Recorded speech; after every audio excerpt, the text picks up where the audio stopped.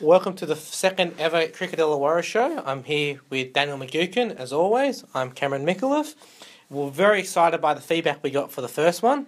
We're overwhelmed, actually. We're very, very impressed by the turnout, basically. It's good to be back to start talking about another week of cricket. It's good that the first week of the 1-2 day comp has started. A bit of long-form cricket to an extent, and some good results over the weekend. Dapto getting a nice victory, and across the scene some nice scores as well as the juniors. It was a great week of cricket all round. You got a feel for our last week's guest, Mark Johnson, to start up with. The president. All he had to do is get one single more run. Left stranded on 99. We were the good luck. We were. We got him the 99. All you had to do was one. Poor form, Mark. Come on, mate. All right. So on this podcast, we got cricket, the face behind the Cricket Illawarra Facebook page. Glenn Bridge has been the administrator for a number of years now. We're going to go through all 5 games of first grade cricket and cover the good and the bad performances and highlight what stood out, and also a bit of a wrap of what representative fixtures are coming up and some of the standout junior performances over the weekend. We have to thank Glenn for his time. Again, much like Mark, absolute legend to talk to. Gives you a great interview, and I hope you guys all enjoy. Thank you, Cam and Dan. Enjoyed your little preview last week. Thank you. And I think it'll work out very successful. Always nice to hear from a fan. Administrator of Cricket Illawarra, how long have you been doing that, and what does that role involve? This is my 3rd season. Yep. Basically, from a Cricket Illawarra perspective, administration officer, it's basically advising, doing minutes, setting up subcommittees and helping everybody with Cricket Illawarra. Not only that, I think one key point was missing when I started was the social media aspect, which I think you both know is reasonably successul. Yeah. And we're continually evolving in that space. Oh, you're the face behind the Facebook page. So what made you decide to do all this sort of thing anyway? Spent quite a number of years with Albion Park Cricket Club, and I set up the social media for them as well, and that was also very popular. It's a little used aspect of that particular association, but within cricket worldwide, social media is a very important aspect of cricket, and it's different to have an association social media as opposed to an individual club social media. Definitely. The association one can represent all clubs in certain matters. That's for sure. All right, so I'm assuming that you played cricket in the past. Were you a batter or a bowler? Opening batter. Opening batter. Strictly opening batter. Yeah. Couldn't bowl if my life depended on it. Very nice. And a wicket keeper. Yeah. So a bit of a Adam Gilchrist at the top, just blazing away? No, totally different. With Albion Park, I did score a lot of runs. I'm up there in their top 15 or 20 batsmen over a lifespan, but I only started playing back to them when I was 40. And I think I played 10 years with Albion Park, but the hand-eye coordination when you get close to 50 sort of fails you, which ultimately put me out of the game with a reconstruction of a finger. Well, the beauty is you're now able to enjoy the competition from the armchair. What we're looking at doing today is going through all 5 games in the opening round of the competition and just running an eye over the key players, key performances, and hoping that you could help us, me and Cam, shed a bit more insight into the game. Certainly. All right, well, the first game that got played was University versus Dapto, where Dapto won by a bonus point after absolutely rolling out University in the opening innings. University was at 6 for 68, but Oliver Sharwood was able to carry his bat for a 34 not out just to get a bit of respectability. Were you a bit surprised with University's performance? I was. I made the mistake of being on ABC Radio and had a poor tipping result there. I actually picked University with them to win the game after their performance against Valley, but two different games. What I did underestimate, I guess, with Dapto, who were very unlucky to miss the semi-finals last year, and they have got some really quality players, and they've got a nice blend of experience and youth in their side, so they're going places this year. I noticed the opening bowlers, but Dale's Skyfleet and Patrick Hammond did most of the work. Tidy figures for 3 for 10 for Dale, and Patrick 3 for 40. Also got a bit of success last year with 4 for 70 in the corresponding fixture. Is that a common destructive opening partnership? Pat and Dale are pretty much entrenched in the Illawarra Regional Bash, or the Illawarra Flames Regional Bash side. Pat was on a hat-trick in the Sixers final at the SOG last year. Oh, wow. So, if they keep those two on the park every week, well, they'll certainly be a dangerous team to face this year. So it certainly was dominant. There's no way to say anything else about that. Yes, it was. And Uni, I guess Uni didn't get off to a good start, and that set the tone for the entire innings. Captain James hit the ball well the week before, but unfortunately missed out on Saturday, so they'll be looking to bounce back and improve their performances. They have got a few players out with injury at the moment as well, so once they get a few players back, I'm sure they'll be more competitive than what they were last Saturday. So what can you tell us about young Harry Magnus? He seems to come up from the 16s. Yeah, he hit a quick fire 50. Yeah, he's out of our under-16s junior rep program. He recently played in the under-17 state challenge. Yep. And it's his first full year in first grade. Yeah, it's good to see the kids playing, but obviously, he got a half century not out, which is very pleasing for him. And those players from that under-16 Watson's Field team last year are players to look out for in grade this year, and let's hope they stay in the Illawarra competition rather than sneak off to Sydney. Happy to our players. Some serious talent, and Harry's one of those. Why would you go to Sydney? That's right. Why would you work in Sydney? That's right. So the next game we got here is West Illawarra versus Port, where Port won with a bonus point. They batted first, and Daniel Lee hit a nice 88 not out. It's been around a year since he last cleared 50, where in round 2 last year was his last solid knock. Good for him to see a bit of a return to form. It's really good for Paul Kembler. In that case, Daniel's innings was the backbone behind their victory. It's really nice to see Paul Kembler winning a game. They struggled a bit last year during the main competition rounds. They're in a rebuilding phase now, so to get a win off the first game of the season was very pleasing to see. It only takes one person to get in and score a few runs to make a team competitive, and Daniel did that for them on Saturday. Definitely, and even Steve Sunderland hit a few towards the end. Yes, it's good. They're in a rebuilding phase. I'm sure they were very pleased and celebrated hard with their win. It's good for the competition if they maintain competitiveness over the next 3 or 4 rounds. All right, so we'll go along to the next game, Northern Districts versus Balgownie, where the Northerners won with a bonus point. The top score of the round went to Lachlan Dunn, the opener. Top score with 122 off 146 balls.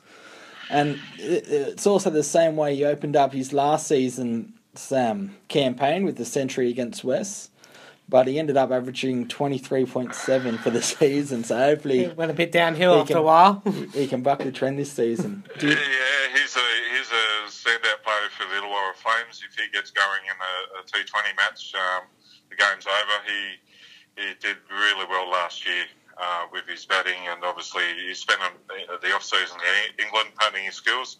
He got off to a slow start over there, but did eventually start scoring runs towards the end of the English season, so he's come back to Australia looking the goods, and he's a very dangerous player for opposing teams. Good for the Butchers. Yes. Very nice. What can you tell us about Anthony Sheely? He seemed to rip through him a bit, 5 for 34. And Sheely, the veteran Ant, he'd be quite pleased with that effort. He doesn't often spend a lot of time in first grade, Ant, so it was good to see him take 5 wickets. He was also a contender for the Player of the Week award that went out to the committee that determines the Outback Steakhouse winners. So, yeah, it was good to see. And for him, he might hold his first grade position for a bit longer. Yeah, surely after a performance like that. I believe you were at North Dalton Park for Wollongong versus Corrimal to witness the Corrimal innings. Finished on 9 for 214 with Daniel Baldwin agonisingly close to a century with his highest first grade score. Unfortunate for Dan. It was a really solid start for Corrimal. They looked really good. They were going to get to 250 plus there at one stage, but their innings fell apart at the end. A bit below par, would you say then? Bit below par was 214, and you reckon 250 was kind of where they should have been? I think when they're playing at Dalton Park, I think a par score at Dalton Park's got to be over 250. That's generally a high-scoring track to bat on. So I think they'd be a little bit disappointed in just getting to 214. Certainly after the start they got, they were on 5, 6 and over for the first 20, 25 overs. So they were right up there, early. yeah. And unfortunately, in the run chase, Captain Courageous David Studholme did his ankle. Look, he was due to play in the trial tomorrow night. I gather he won't be participating in that. Nice bloke, David. Good to see him score runs.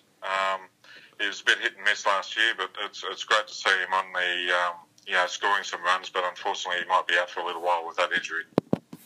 Right. But as a backup, they've got some good depth there at Wollongong now, so I'm sure if David's not there in the next few weeks, the blokes like Tim Laws, etc. will stand up and be counted. Yeah, well, they did it easy in the end. Yes. On to the final game, Helensburgh versus Kira, with Kira batting first and Kieran Richards opening and setting the standard with an 82. Enjoying a century stand with Cricket Illawarra President Mark Johnston. Jono must have felt a little bit robbed there being stranded on 99 not out. But, during an innings like that, you could always think, could I have taken that extra run or something? It's always a variable during the innings. He'll be thinking all this week, what if I took that run? According to our stats, he hasn't hit 100 before, so... In the Cricket Illawarra comp. Well, he only returned last year, Jono, and... He didn't score. I think he got a couple of half centuries last year, but 99 not out's a pretty tidy effort for somebody who's just turned 40. He's actually due to turn 41 shortly, so that was a good effort. Mate, whenever you can beat your age, when you're over 40, you're doing pretty well. So 99 not out's pretty good. Right, and we've got to give credit to Helensburgh, who batted with a blazing pace. They reached the 225 target in 36 overs. Mate, those McRae brothers are sensational when they're in form, mate. They're very hard. A bit like Lachlan Dunn when he's going there. Those Hayden and Mitch McRae, they can really bat. And they've been the backbone of the Illawarra side for the last few years, and they continue to show why they should be still in the Illawarra teams. They're a quality act. And each team has a dangerous batting player in their team, which is really good. All the clubs are aware of that. So these two boys, McRae boys, stand out. Speaking of Kira, didn't they have a very nice 192 in the junior grades? They did. That came through as on a message to the scorebook about 11:45 on Saturday. I immediately put a post up, put him to the wrong age group and the club, of course, but I amended that pretty quickly. That, we believe, it could be a record for the competition. Certainly, 192, 100's a milestone, but 192 not out is certainly, a sensational effort. It doesn't matter what the opposition's like, how good or how bad they are. 192 is 192. So it's been sent off. Hopefully, it's been sent off to My Cricket. They like to promote really good performances like that. So hopefully we'll see a post up from them on it in the next day or two. But yeah, certainly some talent there. He's in the rep program, Matthew, and let's hope he can replicate that sort of form or continue that form in the junior rep comps that start on Sunday week. Don't they normally make you raise your bat when you get 100? Do you normally have to walk out? Isn't that the normal rule for under 15s? According to the Mercury article, which I'd be stoked to be able as a 14-year-old to. I think the way I read the Mercury, they were short of players. Yeah, that's why he was able to continue on. But smart coaching decision. Drop a couple of younger blokes that aren't as good. Well, very smart, but unless you talk to the West coach, we'll never know the answer to that one. All right. Well, thanks for. Is there anything else around the beat that you've been busy updating the Facebook page that we got girls representative playing in the juniors? We've got a number of young players. We had the 2020 trial on Thursday. Plenty of happening in the. Another trial on tomorrow night. The Illawarra boys take on Sutherland tomorrow night at Old Dalton Park at 6 p.m. Yep. That's another trial there. That should be a good match. It's always tough against those Sydney teams. I guess they're probably weakened a little bit with the Matador Cup going on at the moment. They'll miss their captain Sutherland, etc. But it's always interesting. I think with the women's, the girls' side of things, there we are our under 15 girls for the first time. I mean, I don't know what the opposition was like, but one for 194, I think they got, which was pretty impressive. But there are some very talented girls playing in the Cricket Illawarra junior competition, and most of them play against the boys. Wow. All right, so I was just wondering, now that pretty much covered everything, after one round of the season so far, do you have a pick for the early winner? Oh, gee. Put him on the spot right here.